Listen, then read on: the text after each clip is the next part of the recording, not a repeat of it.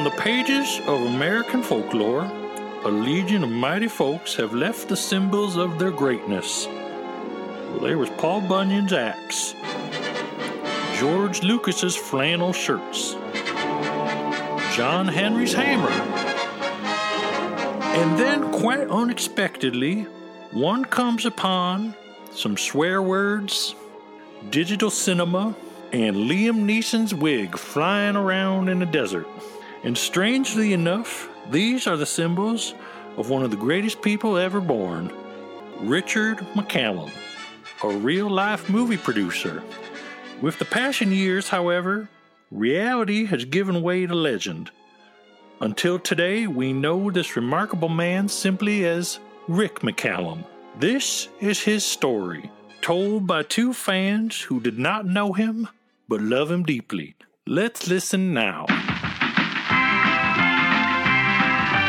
George Lucas was a filmmaker with a great big job to be done.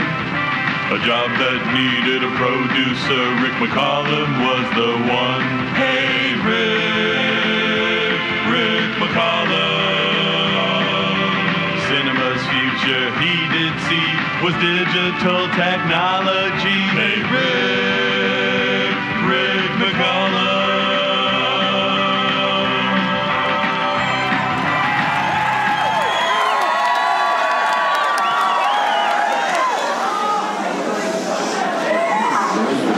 This is fucking awesome. Yeah!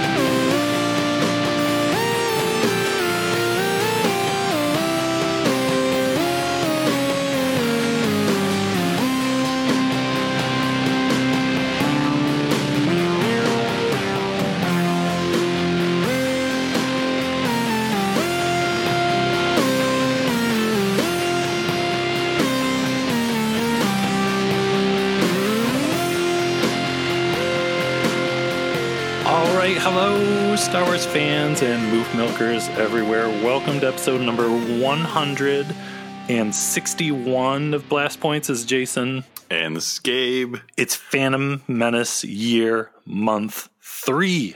Just keeps going. Phantom Menace year. Phantom Menace year. Phantom Menace year. There's no stopping it until the end of the year. That's the so maybe we'll keep Phantom Menace. Maybe it'll be Phantom Menace decade. Well, we'll see after the 40th anniversary panel. We may want, it'll be Phantom Menace every day. Again. So yeah, maybe it will be Phantom Menace decade. Well, this is a very special episode. It's an episode that I think we've had this planned since the beginning of the podcast, but have been afraid to do. Yeah, this was definitely on the short list of episodes when we first started that we knew we had to do one devoted to the amazing Rick McCallum, but we were much too afraid. So we're not ready for that yet. We got to do it justice. We got to do another 150 or so episodes before we can even get near that hotness. But this is it. This is the Rick McCallum Spectacular, the legend of Rick McCallum. The stories, how the legend of Rick McCallum has influenced our lives. Hopefully he's influenced your lives as well. And he's influenced everyone's lives, whether they know it or not. He really has. He's had his fingers in everything. Yeah, if you're at dinner and you're having some pie, he probably had his finger in it. That's why it tastes so sweet. There's been tall tales. There's been stories. There have been songs written about Rick McCallum, folk songs. Well, should we get in and try to separate some of the fact from the legends as best as we can? It's like that that gentle prospector in the intro said, time has given way to legend, and some of the lines are blurred from the truth and the legend of Rick McCallum, but we're going to do the best we can to separate the legend and the truth. But let's start with what Rick McCallum means to us. Gabe, when did you first learn about Rick McCallum? When did this mysterious figure enter your life? It's got to be, it was in Star Wars Insider, and it was the lead up to the special editions that there was this guy talking about these new Star Wars releases coming out in just a paragraph or two in Star Wars Insider. I think that's when I first learned of Rick McCallum too. And it was this mysterious man, and they had a photo of him wearing like sunglasses with the Arctic side, like the fabric on the sides of these sunglasses. And it was like, who is this guy, and why does he have all the knowledge that we're dying to learn? And I swear they printed the picture of him where the sunglasses were actual real mirrors. They used like mirrored ink. And he was like looking off to the side in all these pictures. Yeah. It's so you would look into Rick McCallum's glasses and see yourself. It's very symbolic. Yeah. Well, and this is before, I guess there was a little bit of internet that you could maybe figure stuff out. But yeah, I didn't realize he was the young Indiana Jones guy, or who is this guy? It was before the internet. We had no information coming in on the Star Wars special editions. Maybe you could check like Corona's coming attractions, and there was like an insane list of things that you knew even back then were not ever going to happen. But then you would get these issues of Insider, and it would say right on the cover, like special edition update with Rick McCallum. You read like these paragraphs of probably Dan Madsen talking to Rick McCallum. And this mysterious person was just as excited about the special editions as you were. And he was producing them. And you'd never heard of this person before in your life, but you knew instantly he was your best friend. Well, I think that's the thing with Rick McCallum through the years, is he speaks out loud what you feel in your heart about Star Wars. You can feel it, but he somehow brings it to life through words. Just how excited you are and can be about a new movie coming out. And I feel like the legend of Rick McCallum grew as the VHS for the Phantom Menace came out, and then the DVD, and he was all over those, just talking crazy. He was as much a promoter for Star Wars as a producer, because he would do interviews, or you would maybe see him on like a TV interview talking about something coming out, right? If they were talking about like the Phantom Menace on Entertainment Tonight, he would get just as much screen time as George Lucas, if not more. They would use his footage more because he probably talked more. Well, and I think I enjoyed so much about seeing the two of them, is he seemed like, in a way, the perfect producer for George Lucas, because he is kind of like, it's the balance. He's the yin to his yang, where he's just loud and he says the stuff that George Lucas is never that excited about anything. I like race cars, chocolate bars. I'm really excited about it. This is my excited tone. Yeah. Yeah. He's excited on the inside, but yeah, Rick's just all on the outside, and it's like, everything's going to be incredible and amazing. And it's like, yes, it is. Tell me more. I know, at least we loved him he was our source of information in Insider. Especially in the episode 1, the beginning documentary. He's kind of the star of that documentary. Yeah, that's a good bet. Maybe that was like his turn from mysterious information man to superstar, getting to see all the behinds hijinks with him and just all that McCallum charisma oozing out of the screen. I know we've talked about it a lot before, but there's the classic moment where Ewan McGregor calls him to say that he was going to do the role of Obi-Wan Kenobi. And McCallum slides into his office, picks up his phone, and just says into it, "Dude." Hello? Dude. I'm so fucking happy. This is just, it's brilliant. I'm so happy. George is so happy. It's just fantastic. Listen, I saw Liam on Sunday in Prague, and I told him we were getting closer and closer, and he was so thrilled. Really, really happy. We all are. It's going to be fantastic. It's going to be a great movie. It's going to be a lot of fun, but it's also, I think, going to be so worthwhile. It's going to be so great, dude. Liam's in Prague. It never gets old. Dude, it's... the other classic moment from the beginning documentary, though, is with the sandstorm hitting Tunisia. And McCallum's... I don't even know who he's calling. He's calling somebody. Maybe it's Lucas. Probably not. I don't know, but he's calling somebody. It's grim. It's seriously grim. This is grim. This is seriously grim. But not unfuckably doable. Say again, Rick. The pods are really badly, so we're going to have to really work hard to get those. I think that's going to have to push that right down to the end of the schedule. Over. 10-4. And any news on Liam's wig? Is that all taking place? Can we win on this one? Over. Yeah, Rick, they're trying to clean it up here on the location. But at the moment, we still haven't tracked down Liam's beard. By the next day, he's all smiles. He's making it happen. He's got everything back on track.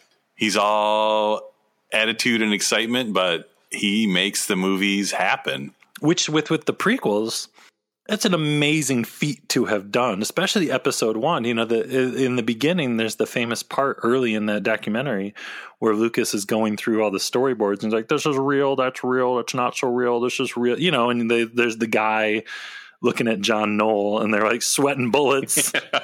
One guy passes out in the back and Lucas is still with the markers. That's real, that's not real. They cut to McCallum during all that and he's like stoic. He's like a rock. He's like, yeah, we're going to do this. And it's going to be awesome, and we're going to kick ass. But I know, for us, we loved McCallum during all of this. The real turning point was Celebration 2. Yes. That's when we stopped just thinking McCallum was a cool guy and funny in these documentaries, where now, almost 18 years later, we're still talking about Rick McCallum. No, I still remember going in that room and it's like, oh, he's in the room. He's really there. And he's still the same guy talking nonsense, but it's the most awesome nonsense I've ever heard, hyping up this footage we're going to see that we're already practically hyperventilating, waiting to see. We don't need any hyping up, but he's managing to hype us up even more.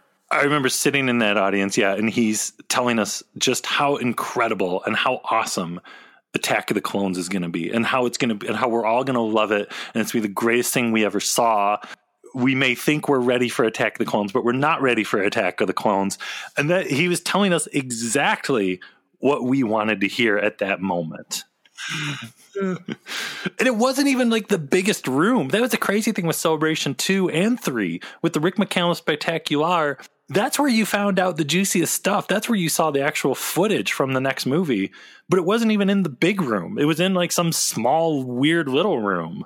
Yeah, it was like half of a ballroom, and they had a full-size theater projector in there that took up like a third of the seats. Was just, and then just Rick McCallum like sitting on a chair, I think, right? I don't even think he was standing up because it was too excited to stand up. He had to sit down.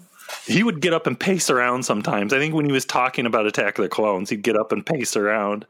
We've said this story before, but it's worth saying again. Yeah, he shows the footage from Attack of the Clones, and he pretty much shows you the entire Yoda fight disguised as another trailer for Spider-Man.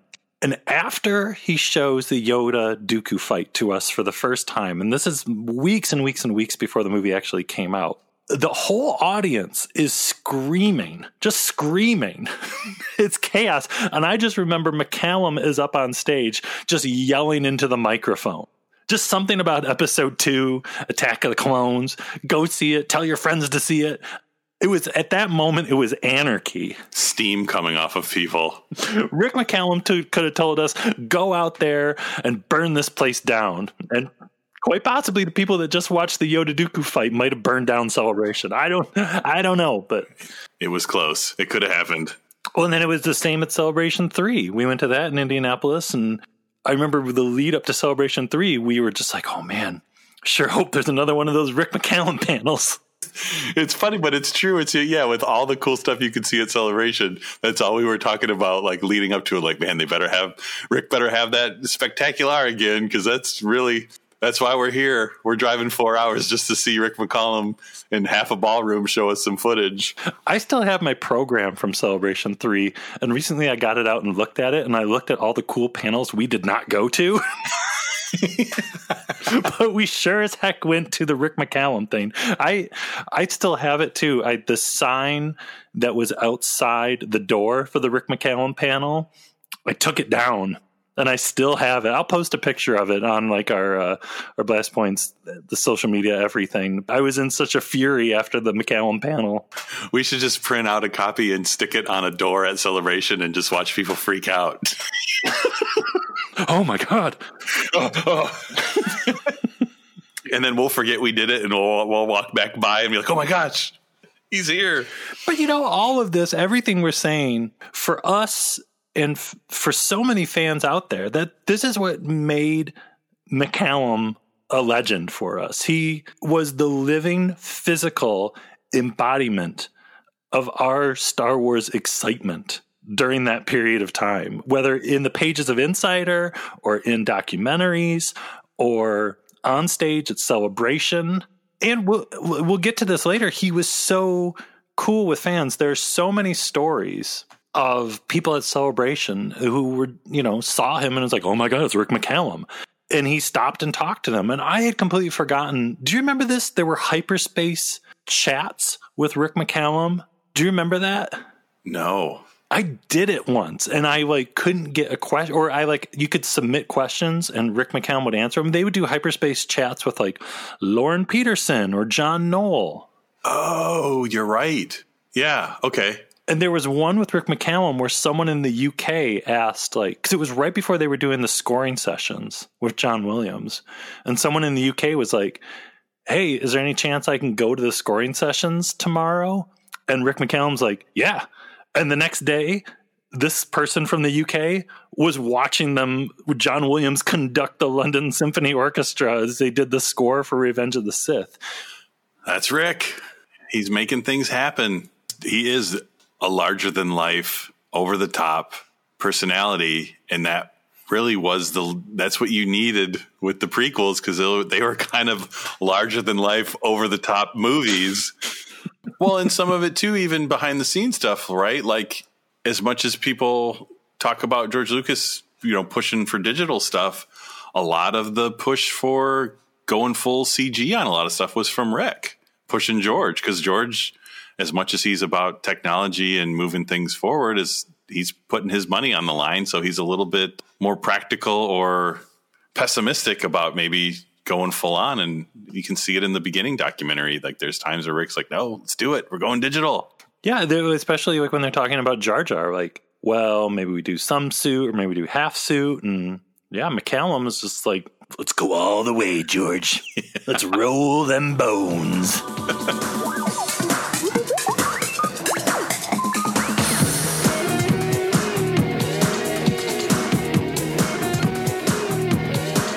Well, let's get into a little bit of the history of Rick McCallum, where he came from, how he met George Lucas. And weirdly, this story begins with Return to Oz, one of the most terrifying movies ever made. one of the freakiest movies anyone's ever seen ever. And so Return to Oz was shooting at Elstree Studios in the UK in 1984 with Walter Murch directing, who we all remember. Walter Murch was Lucas's, I think it was his roommate in USC, very involved in THX 1138, probably would have done the sound design on Star Wars if he wasn't already working on the Black Stallion. But he's the one that recommended Ben Burtt for the job. So Murch is directing Return to Oz. And Return to Oz had a lot of Star Wars connections. Norman Reynolds was the production designer. Gary Kurtz was the executive producer. And Murch ran into all kinds of production problems with Return to Oz, and he asked Lucas for help. And so Lucas and Robert Watts acted as consultants on the production, and for a little while were there on the set with Murch, helping him out. So Lucas is there on the Elstree set, and he's wandering around to see what else is being filmed. And he runs into a soundstage that's filming Gavin Miller's Lewis Carroll biopic called Dream Child. And the producer on this movie, Dream Child, happens to be some guy named Rick McCallum. And Lucas starts talking to him. And he's pretty impressed that they're running this production with just about 18 people or so on that crew versus the hundreds and hundreds of people that are over there working on Return to Oz. And Lucas is telling McCallum this is kind of the way he likes a set. This is the way he wants to, when he gets back into directing movies, this is the way he wants to do it. Very small crews, doing things kind of quick. And they kind of hit it off there. Now let's back up even further. Born in Germany on August 22nd, 1954, his stepfather, strangely enough, this is Michael York, star of Logan's Run. Hey, Michael York. And for a while, Rick McCallum worked in a perfume factory as a kid. Yeah, and after Germany, his parents moved to Sumner, Missouri. As a kid, he wanted to be a firefighter or a pilot, but he fell in love with movies when he was 14 years old. And he says, I didn't know how to get there or how it was going to happen or if it was ever going to happen, but I thought, my God, these are beautiful things. Didn't he had a friend that like worked for a news show or something? Asked him to come by? Yeah, so his big break in show business was in Paris, and he was a driver for ABC News in Paris. Naturally, as you do. Yeah, and a friend of his who was also a driver let him know that their assistant cameraman was sick. So Rick was able to take over that guy's job and kind of get his foot in the door that way. He says, I didn't know what I was doing, but that's when I realized I loved it and wanted to get into it.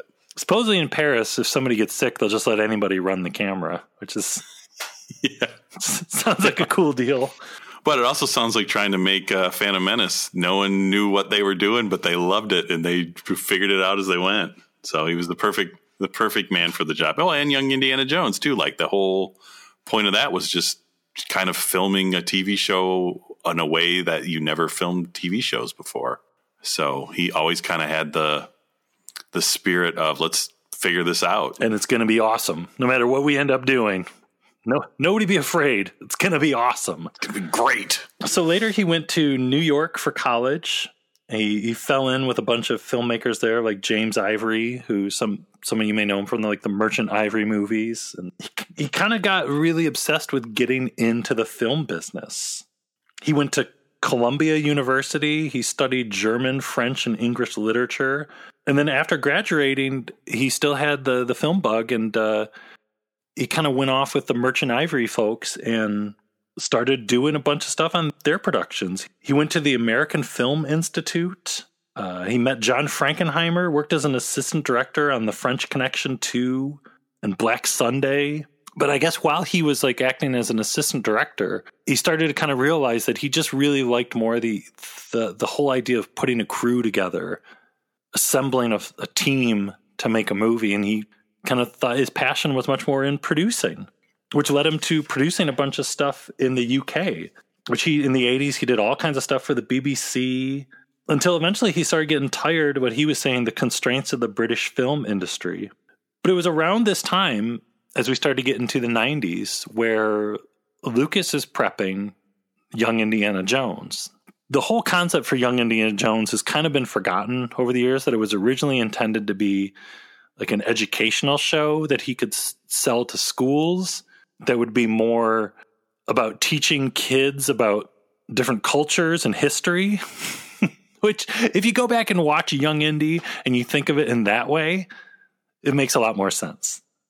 Because if you go into Young Indy expecting like Raiders of the Lost Ark or Temple of Doom or Crystal Skull or Last Crusade or something, you're going to be, well, what is this? But Lucas was looking for someone to be a producer on Young Indy, and Young Indy was going to be an extremely ambitious TV show, like we were saying, with cutting-edge special effects, digital technology that had never been done before in anything.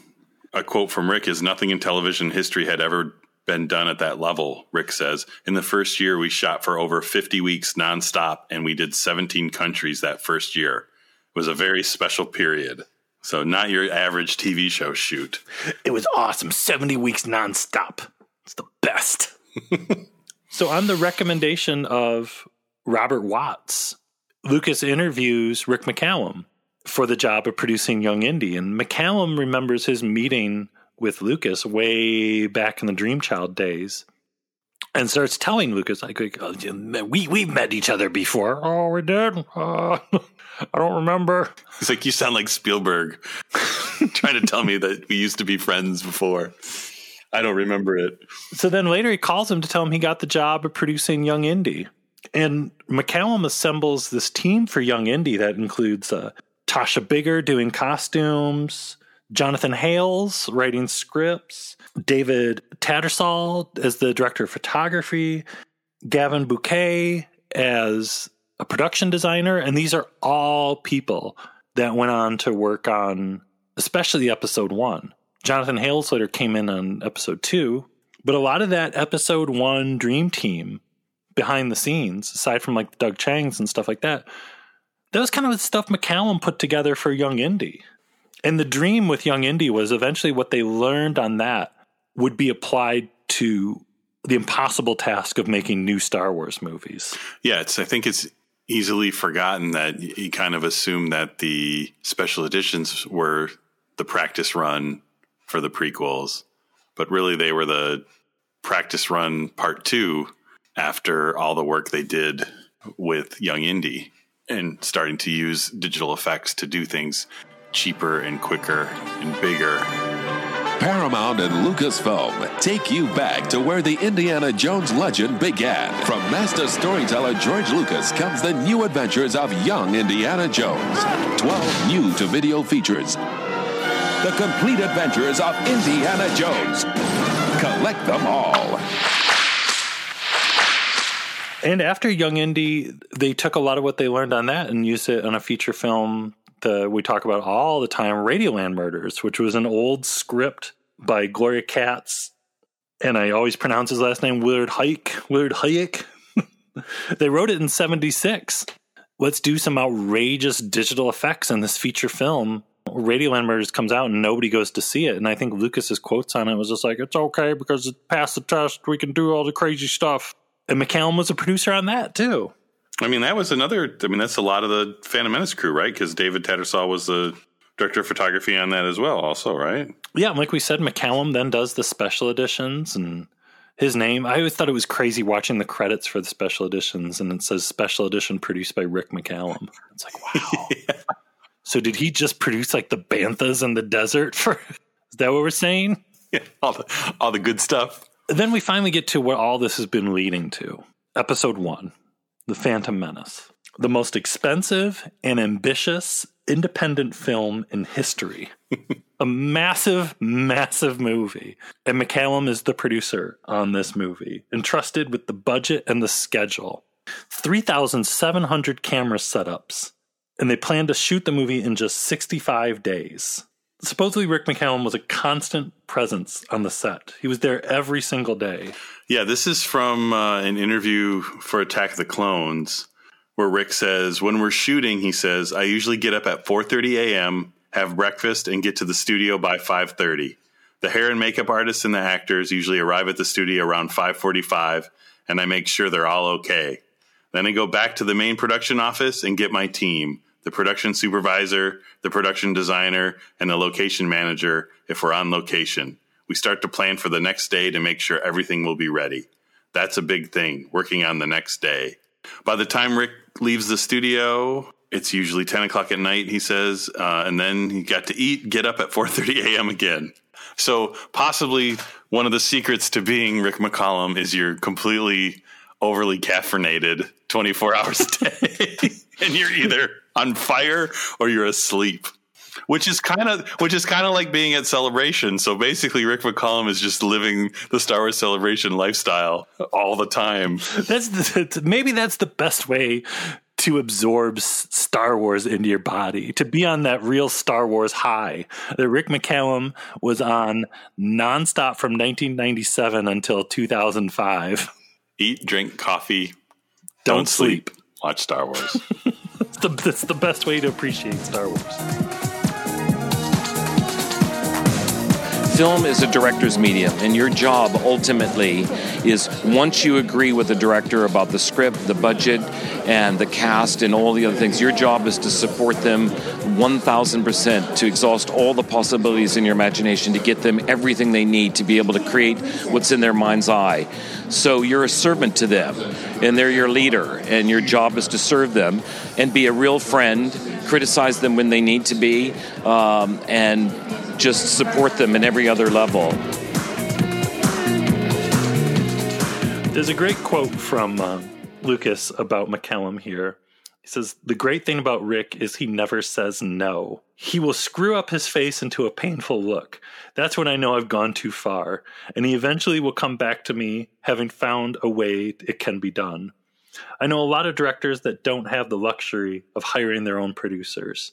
And if you have a producer placed upon you, it can undercut everything you're trying to do. The great thing about Rick is he can do the impossible. If I say I don't want to shoot a particular scene tomorrow, and then I want to do something else, he'll say okay. He'll work all night and move it around so it can get done." And there was all kinds of crazy stuff going on during, the production of The Phantom Menace. Natalie Portman sprained her ankle during just the 4 days that they were in Italy. And then they were going to Tunisia right after that, and she had a sprained ankle. Then there was that giant storm in Tunisia, which destroyed so much of their Mos Espa set, and giant pod racers were destroyed, and Liam Neeson's wig is still floating around the desert somewhere to this day. So I guess they were at their hotel or something, and they started to hear the thunder. And Lucas, according to the Cinema of George Lucas book, says to Rick, "What are we going to do tomorrow?" And Rick says, "Don't worry, we'll shoot."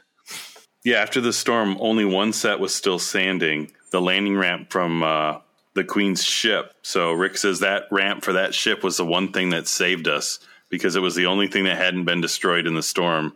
If we hadn't had that, we'd have been in real trouble, because we were able to shoot there while the other sets were being reconstructed. We managed to rebuild without losing a day of shooting. We would literally finish painting a set and immediately bring in the actors to start filming. In fact, in a couple of scenes, Natalie walked in and suddenly realized that her shoes were stuck to the paint. And then in true over-the-top McCallumness, he says, "Tunisia was pure adrenaline." And the shoot there was fantastic despite the problems we had to face. There was a volatility about it that was unnerving yet exhilarating. That is what they needed. He was probably, I can't remember if there was Red Bull in 1998 when they were filming that, but he was probably just chugging cans of Red Bull all day long. A drop of Rick McCallum's blood dripped into one of George Lucas's Cokes, and Red Bull was created.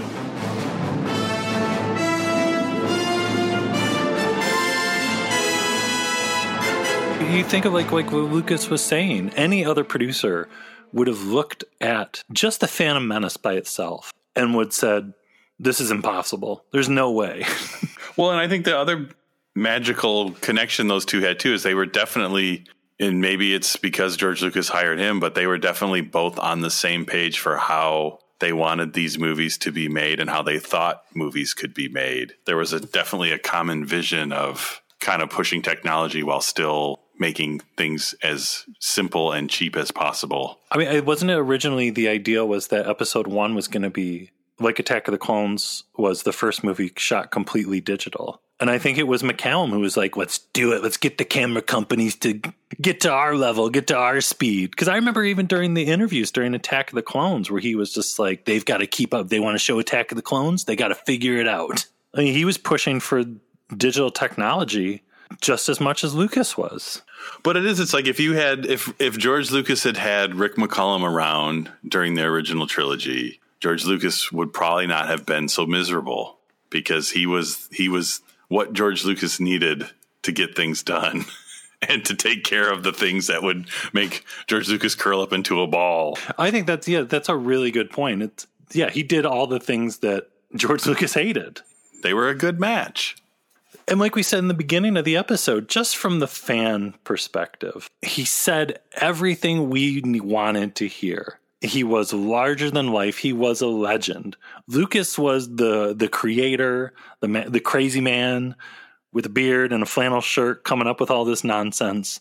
but McCallum was the excitement of the movie coming out and someone on stage shouting at you about how much you're going to love Attack of the Clones.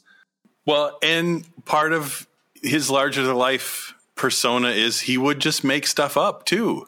He would remember some conversation he had with George Lucas, and he would tell us that that's what was going to happen in the movies, whether it was going to happen or not. It was like he had good intentions, and what he said was in the spirit of what was really going to happen, but telling the absolute exact truth did not stop him. Because I still remember it was at one of the spectaculars where he was talking about how all of Vader's armor, remember, was like going to appear throughout the different movies from different characters or something. Remember that? I sure do. Like he was going to get the cape from someone and the helmet from someone, and it was all going to add up to him being Vader at the end. I remember being in the audience. You just hear like murmurs of like, whoa. So for as far as we know, George Lucas, maybe he told him that at some point over dinner when they were each on 2 hours of sleep. Who knows? Well, then after the Phantom Menace, there was the episode 2 and there was episode 3 and there was Red Tails, but McCallum kept popping up again whenever someone would see him anywhere and they'd ask like, so what's going on with the Star Wars TV show? Dude, it's so big. It's too big. We can't even talk about it. Remember that? It was always like, oh my God, McCallum's talking the TV show. He's still out there. He's got more gray hair, but he's still hyping up this Star Wars thing all the way up to before the Disney sale. There was still McCallum out there talking about this TV show that, is it ever going to happen? I don't know. Even all during Clone Wars. Well, and it makes me wonder, are we going to see a picture of him hanging out on the set of one of the TV shows? Because as much as I'm sure it's George Lucas's, dream finally having a Star Wars kind of live action TV show, I'm sure that was a little bit of Rick's dream too, because especially going from young Indy into making the prequels and then now he spent years basically trying to make another young Indiana Jones, but with the visual effects quality of a Star Wars movie. Like how much of that just R&D and trying to figure all that out and making it affordable actually did make something like The Mandalorian possible. Even if he wasn't on the set, I hope he's still a fan. And I hope, especially when The Mandalorian comes out, he watches it. He subscribes to Disney Plus and he watches it. And, some part of him somewhere is kind of just like, we did it, baby. The dream is finally here. I'm sure he wishes he was involved in it and he was on the set smashing bottles over his head and riding in on a skateboard, doing tricks on a skateboard as he shows up on the set. But, what they did on Young Indy and what led into the unbelievable feat of actually getting the Phantom Menace made, there wouldn't be The Mandalorian without all that. And everything ILM learned that they applied to everything post the prequels. A lot of that learning and experimenting and pushing the boundaries was from Mr. McCallum and his big blue ox. So on November 30th, 2012, StarWars.com posted an article, An Independent Future for Rick McCallum, saying that he was embarking on an exciting future filled with his own films. There's another quote from Lucas. Rick is a close friend as well as an extremely talented producer. No matter how impossible the task, Rick was able to overcome the challenges. In addition to putting together great crews and working miracles with the budget, he was instrumental in helping push filmmaking into the 21st century. He's a larger-than-life personality and made this amazing 20-year journey with him a fun one. Aww. I was sad to see him go, but I can't imagine him working with how they're doing the sequel trilogy. It was the end of an era, and we're in a new era now. And, it's no secret we love this new era, too, and we love the new faces of this new era. And it just makes sense. I mean, there was the Gary Kurtz and Robert Watts era, and then there was the Rick McCallum era, and now we're in, the Rian Johnson, the J.J. Abrams era. It just makes sense that there's always new blood coming into these eras of Star Wars. And I would just love if McCallum had like a YouTube channel or a podcast or something. It's like we were saying, I imagine he's still a Star Wars fan, and I just want to hear him get me riled up even more about episode 9 or something. Right. Wait, well, maybe they need to, he needs his own subscription service like Rick Plus, and you just pay for that. It's just him hyping up whatever's coming out. So according to this article, after completing Red Tails, McCallum relocated to Prague, his wife's native country. He is now in development of a slate of smaller independent films that more closely resemble the projects he was involved with prior to his association with Lucasfilm. And he has produced a bunch of stuff. Like he's produced Russian films and Czechoslovakian films and all kinds of crazy stuff that probably we'll never even see. He's quoted in the article that he looks forward to seeing the new Star Wars films under the stewardship of Kathleen Kennedy. And he says there is only one person in the world who could do this, and that's Kathleen Kennedy. There's no one more suited who is able to bridge the worlds of elite filmmaking within a studio context. The Star Wars saga will always be taken care of under her leadership. She is truly one of the greatest producers in America, as well as being a great friend. I think it's going to be huge. I think under Kathy Kennedy's realm, it's just going to keep going and get better and better and better. So I'm really excited about watching what she does and watching what happens. But it's all great because it's another generation. You know, I did 1 or 2 generations, and she gets to take it on until she passes it over to somebody else. And this article ends with him saying to the Star Wars fans out there, "Thank you for being so welcoming, supportive, and so good to me. You made it the most worthwhile and amazing experience. I have nothing but the biggest faith and trust that where Kathleen is going to take Star Wars will be bold, exciting, and a daring future that will be worthy of all your incredible passion and loyalty over all these years. It will be awesome." He can't not be Rick McCallum. We thank you, Rick McCallum. For those about to Rick, we salute you. Certainly after I finished episode 1, I did a 10-week tour all through Eastern Europe and Central Europe and Asia with the film. I showed it, every night in a new country, a new city. And I was truly, gobsmacked by how the impact of it was, and especially with young kids, especially kids from 8 to 12 years old, both boys and girls. It's a really amazing phenomena. But I can't really I don't take any ownership of it. I can't take it too seriously because it comes from another era. I don't personally take anything out of it because it really is his phenomena. It's his, it's everything that comes out of his head. But it is very thrilling to be a part of.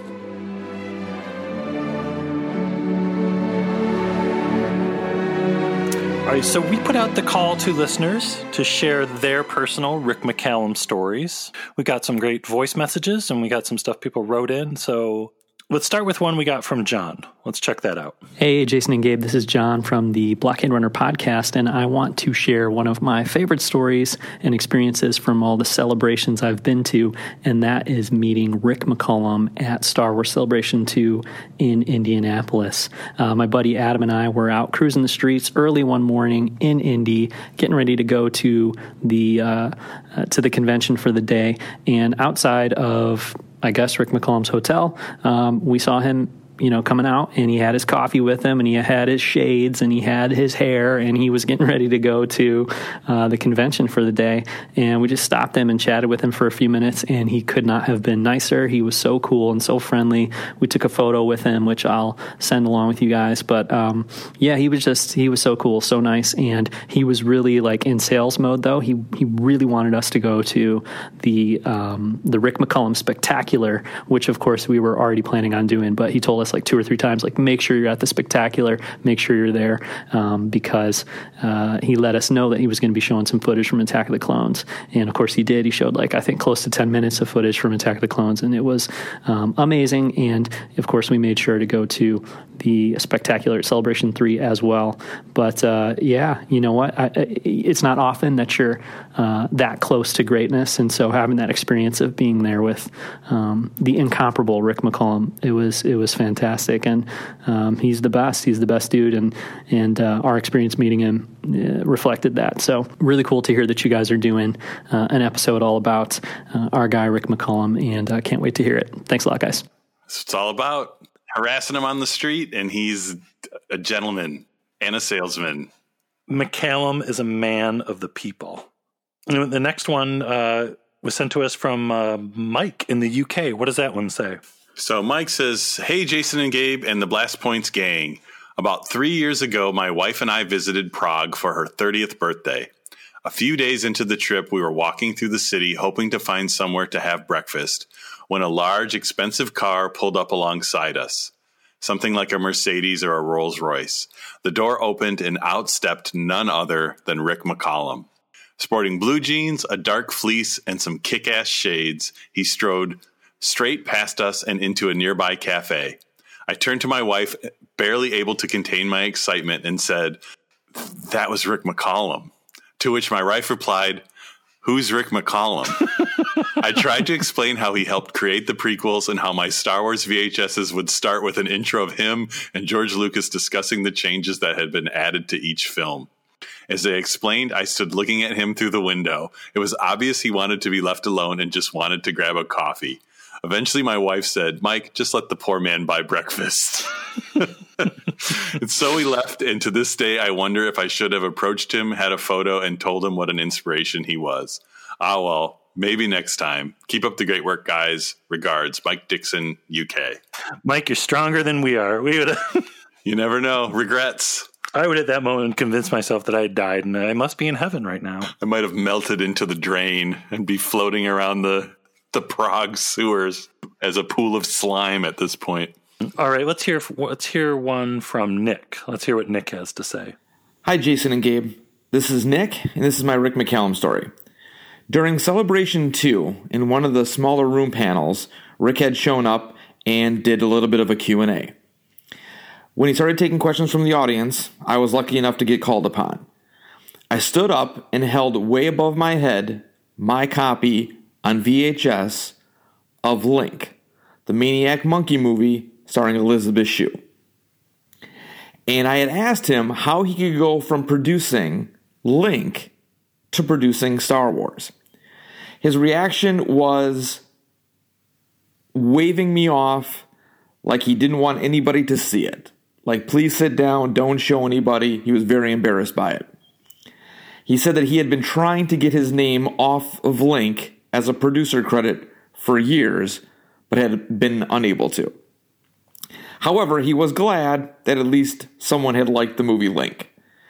Afterwards, I actually did get his signature on that VHS tape. So there will always be Rick McCallum's name associated with Link, even if he does never get his name off that producing credit. Thanks, and love the podcast. Have a great day, guys. Oh, that's good. We were there. I remember that. I believe you. I remember at that moment, my mind was blown because I had always been a big fan of Link. It used to show on HBO all the time. Link's not a bad movie, FYI. I remember being like, wait, McCallum produced Link? Link, the body of an ape, the mind of a man. Link, go out and shut the door. They took him from the circus and threw him into the human jungle. We all have relatives we'd rather not talk about. Link. Oh, Nick, thank you. That made my night. Thank you. You're doing good work. Okay, so we got one from Katie. Let's hear Katie's. Hey, Blast Points. It's me, Katie. I heard you were doing a Rick McCallum episode, which is really cool. So I thought I'd come in and make sure that so long as you're talking about Rick McCallum, you need to use his full proper title, okay? You know, this man has given us a lot, so we have to show him the proper respect, all right? I absolutely, positively insist that every time you say his name, you address him by his full title, which would be Rick McCallum Stormborn of the House Targaryen, the first of his name, the Unburnt, Queen of the Andals, the Ronar and the First Men, Queen of Meereen, Khaleesi of the Great Grass Sea, Protector of the Realm, Lady Regent of the Seven Kingdoms, Breaker of Chains, and Mother of Dragons. Of course, you know, you guys know this, but that's the only way to talk about Rick McCallum, and I'm sure you are. I'm sure you are. You guys, you know what you're about, so... I'm sure every time you've said his name thus far, you've used his full proper title, and I'm really proud of you guys for doing that. But you know, of course, for me, I love Rick because he helped bring us the prequels, which of course are just so important to me because those are the Star Wars that I grew up with. And so, of course, I only really know Rick from the special features and interviews from DVD specials and the Blu-rays, the like. And what sticks out in my memory about him is how he talked about, my demographic, my generation of Star Wars, and how when he showed Phantom Menace from the first time, he was just overwhelmed by the reaction from children, boys and girls, and just, you know, how overwhelmed he was by their enthusiasm and their love for this, this new Star Wars for a new generation. And you know, like George Lucas, it was very important to Rick that we remember that Star Wars is for them, you know, for kids 8 to 12, which of course I was when the Phantom Menace was coming out. So I was exactly one of those kids just absolutely freaking out about the Phantom Menace. You know, still am, of course, obviously. That's just my life now. And, so Rick would talk about how Star Wars is shot from the perspective of a child. You know, all the angles are low and everything seems big and important, and that's why Star Wars feels big and important. You know, it makes us look at things the way a child would, and I think it's immensely cool that Rick never forgot that, and he brought that to absolutely everything. You know, that's really awesome. So thanks you guys. I can't wait to hear your episode all about the Mother of Dragons. I'm sure it's going to be absolutely great. Oh, thank you. Oh, that's great. Thank you, Katie. That's fantastic. Yeah, we've been lazy in just using his nickname, Rick McCallum, instead of his full proper name. But the episode would be 2 hours long if we did that. So, and we have one last message of a voice that some people out there may find familiar. Let's see who this is. Hey guys, it's Steele from the Steele Wars podcast. How you doing, Blast Pointers? I'm so excited to be invited onto the show to talk Rick McCallum. And I could just say, all the things I love about him, but I thought, let's go a bit further. Let's get in contact. I've got a little black book. Sure, it's empty, but I tracked down the man himself. Welcome to Blast Points podcast, the producer of the prequel trilogy, Rick McCallum. Dude.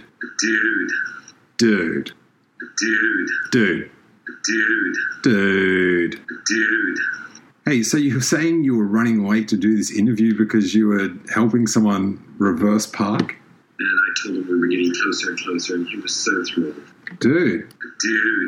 Well, that's really good of you, man. It sounds like it all worked out. It's brilliant.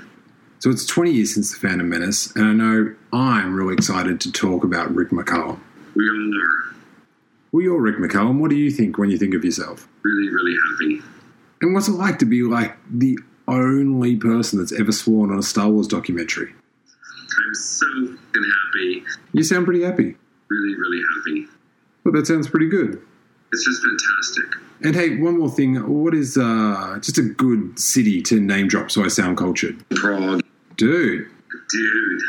It's brilliant. Hey, man, thanks so much. I feel really good about it. How do you feel? But it's also, I think it'll be so worthwhile. Dude. You happy with this? I'm so fucking happy. Dude. Really, really happy. All right. Thank you. Thank you for that. That was really awesome. Dude. Yeah. Dude. I'm so fucking happy. Well, what have we learned today? That Rick McCallum has touched our lives in so many ways. He's so important to so many Star Wars fans out there, and we miss him dearly. And we're still holding on hope that Phantom Menace panel at Celebration Chicago, maybe he'll show up. Yeah, there's one person that needs to be there.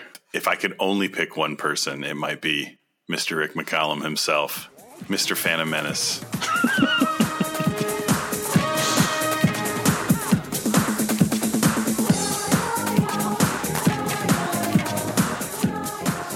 Every relationship you have, if you're a producer, is dependent on how successful the relationship is with your director, really determines how well the film goes and how much you guys like working together. You think you've just gotten a clue of how he thinks, and then suddenly he comes up with stuff that is so imaginative and bold and provocative.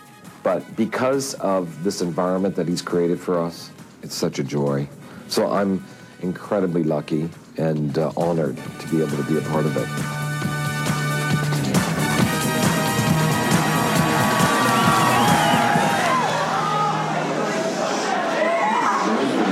This is fucking awesome. George Lucas was a filmmaker with a great big job to be done. A job that needed a producer. Rick McCallum was the one. Hey, Rick McCallum.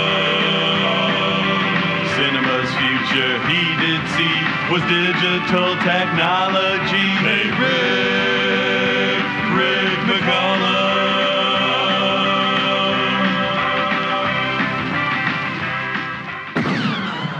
So as part of Phantom Menace month, it's our time to thank all of our Patreon Blast Points Army members. Thank you so much for supporting the show and allowing us to do what we do and do even more. And part of that, our Patreon exclusive stuff this month, we're going to mix it up a little bit since we are going to be doing a review of Captain Marvel. That is going to come out on the 15th, and in its place on the 1st, we're going to do our movie commentary, and we're going to do the not quite Star Wars classic Star Crash. And that's already up as we're talking right now. So if you're a Patreon member and you haven't heard our Star Crash commentary, you can go over there right now and check it out. David Hasselhoff with a lightsaber. What else do you need? Get warmed up for celebration with a little Star Hasselhoff. But yeah, we love doing it. I'm looking forward to a whole episode dedicated to Captain Marvel. That's going to be a lot of fun. Yeah, it's going to be a fun month. So much Patreon stuff planned. Man, maybe we'll do an Iron Man 2 versus Iron Man 3. Like, it might have to happen. There's some gauntlets thrown down. Some harsh words were spoken between the two of us. Maybe we'll rent a boxing ring somewhere and we can debate the merits of Iron Man 2 and 3. We'll see. But first, let's thank our all of our Patreon subscribers for the month. All right. Big thank you to Darren, Matthew, Brian, Richie, Nathan, Brittany, Ryan, Angelo, Kevin, Terrence, Steve, Amy, Brad, Steve, and Kit, Christian, Jay, Stephen, Connie, Craig, Michelle, Neil, Sean, Amy, Jay, Tom, Patrick, Tracy, David, Ian, Aiden, Matthew, Brandon, Dave, Anuj, Allison, Aaron, Jeremy, Jason, San, Nathaniel, Ash, Marie, Joe, John, Stephanie, Brandon, Josh, Mario, Jonathan, Rodney, Marissa, Eric, Amy, Todd, John, and Olivia, John, Matt, Jeff, Rob, Drac, Jonathan, Adam, Katie, and Khadijah. Thank you, each and every one of you over at the Blast Points Patreon Army. Like we said, lots of cool bonus stuff coming, and we appreciate your support so much. Yes, thank you so much. Thank you. Thank you. Thank you. Thank you. Thank you. Thank you. Thank you. Thank you. Thank you. Thank you. Thank you. Thank you. Thank you. Thank you. Thank you. Thank you. Hi, J.J. Abrams here. On behalf of the entire cast and crew of Star Wars Episode 7, thank you.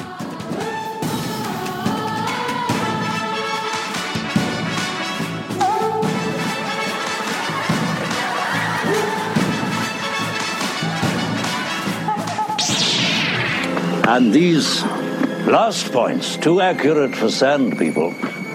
Only Imperial stormtroopers are so precise.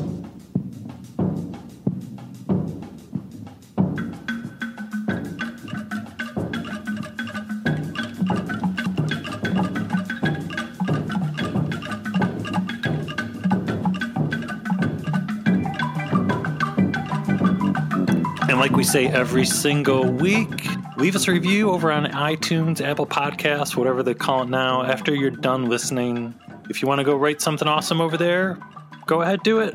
We love reading it, and we'll read it on an upcoming show.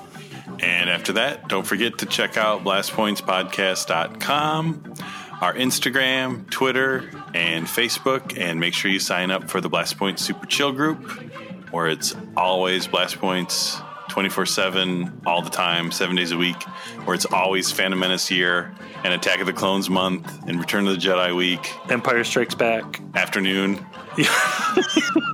Revenge of the Sith lunch, whatever you can think of. Next few weeks, it's going to be great. We got a lot of really cool celebration stuff coming. We are just like weeks away from Star Wars Celebration Chicago, and we're going to have lots of cool stuff heading into Star Wars Celebration Chicago that I'm really looking forward to. Some really awesome episodes coming up. So until then, thanks everyone for listening. Yeah, thank you. And keep Phantom Menace year going. Don't ever stop. Do it McCallum style. May the Force be with you. Goodbye, old friend. May the Force be with you.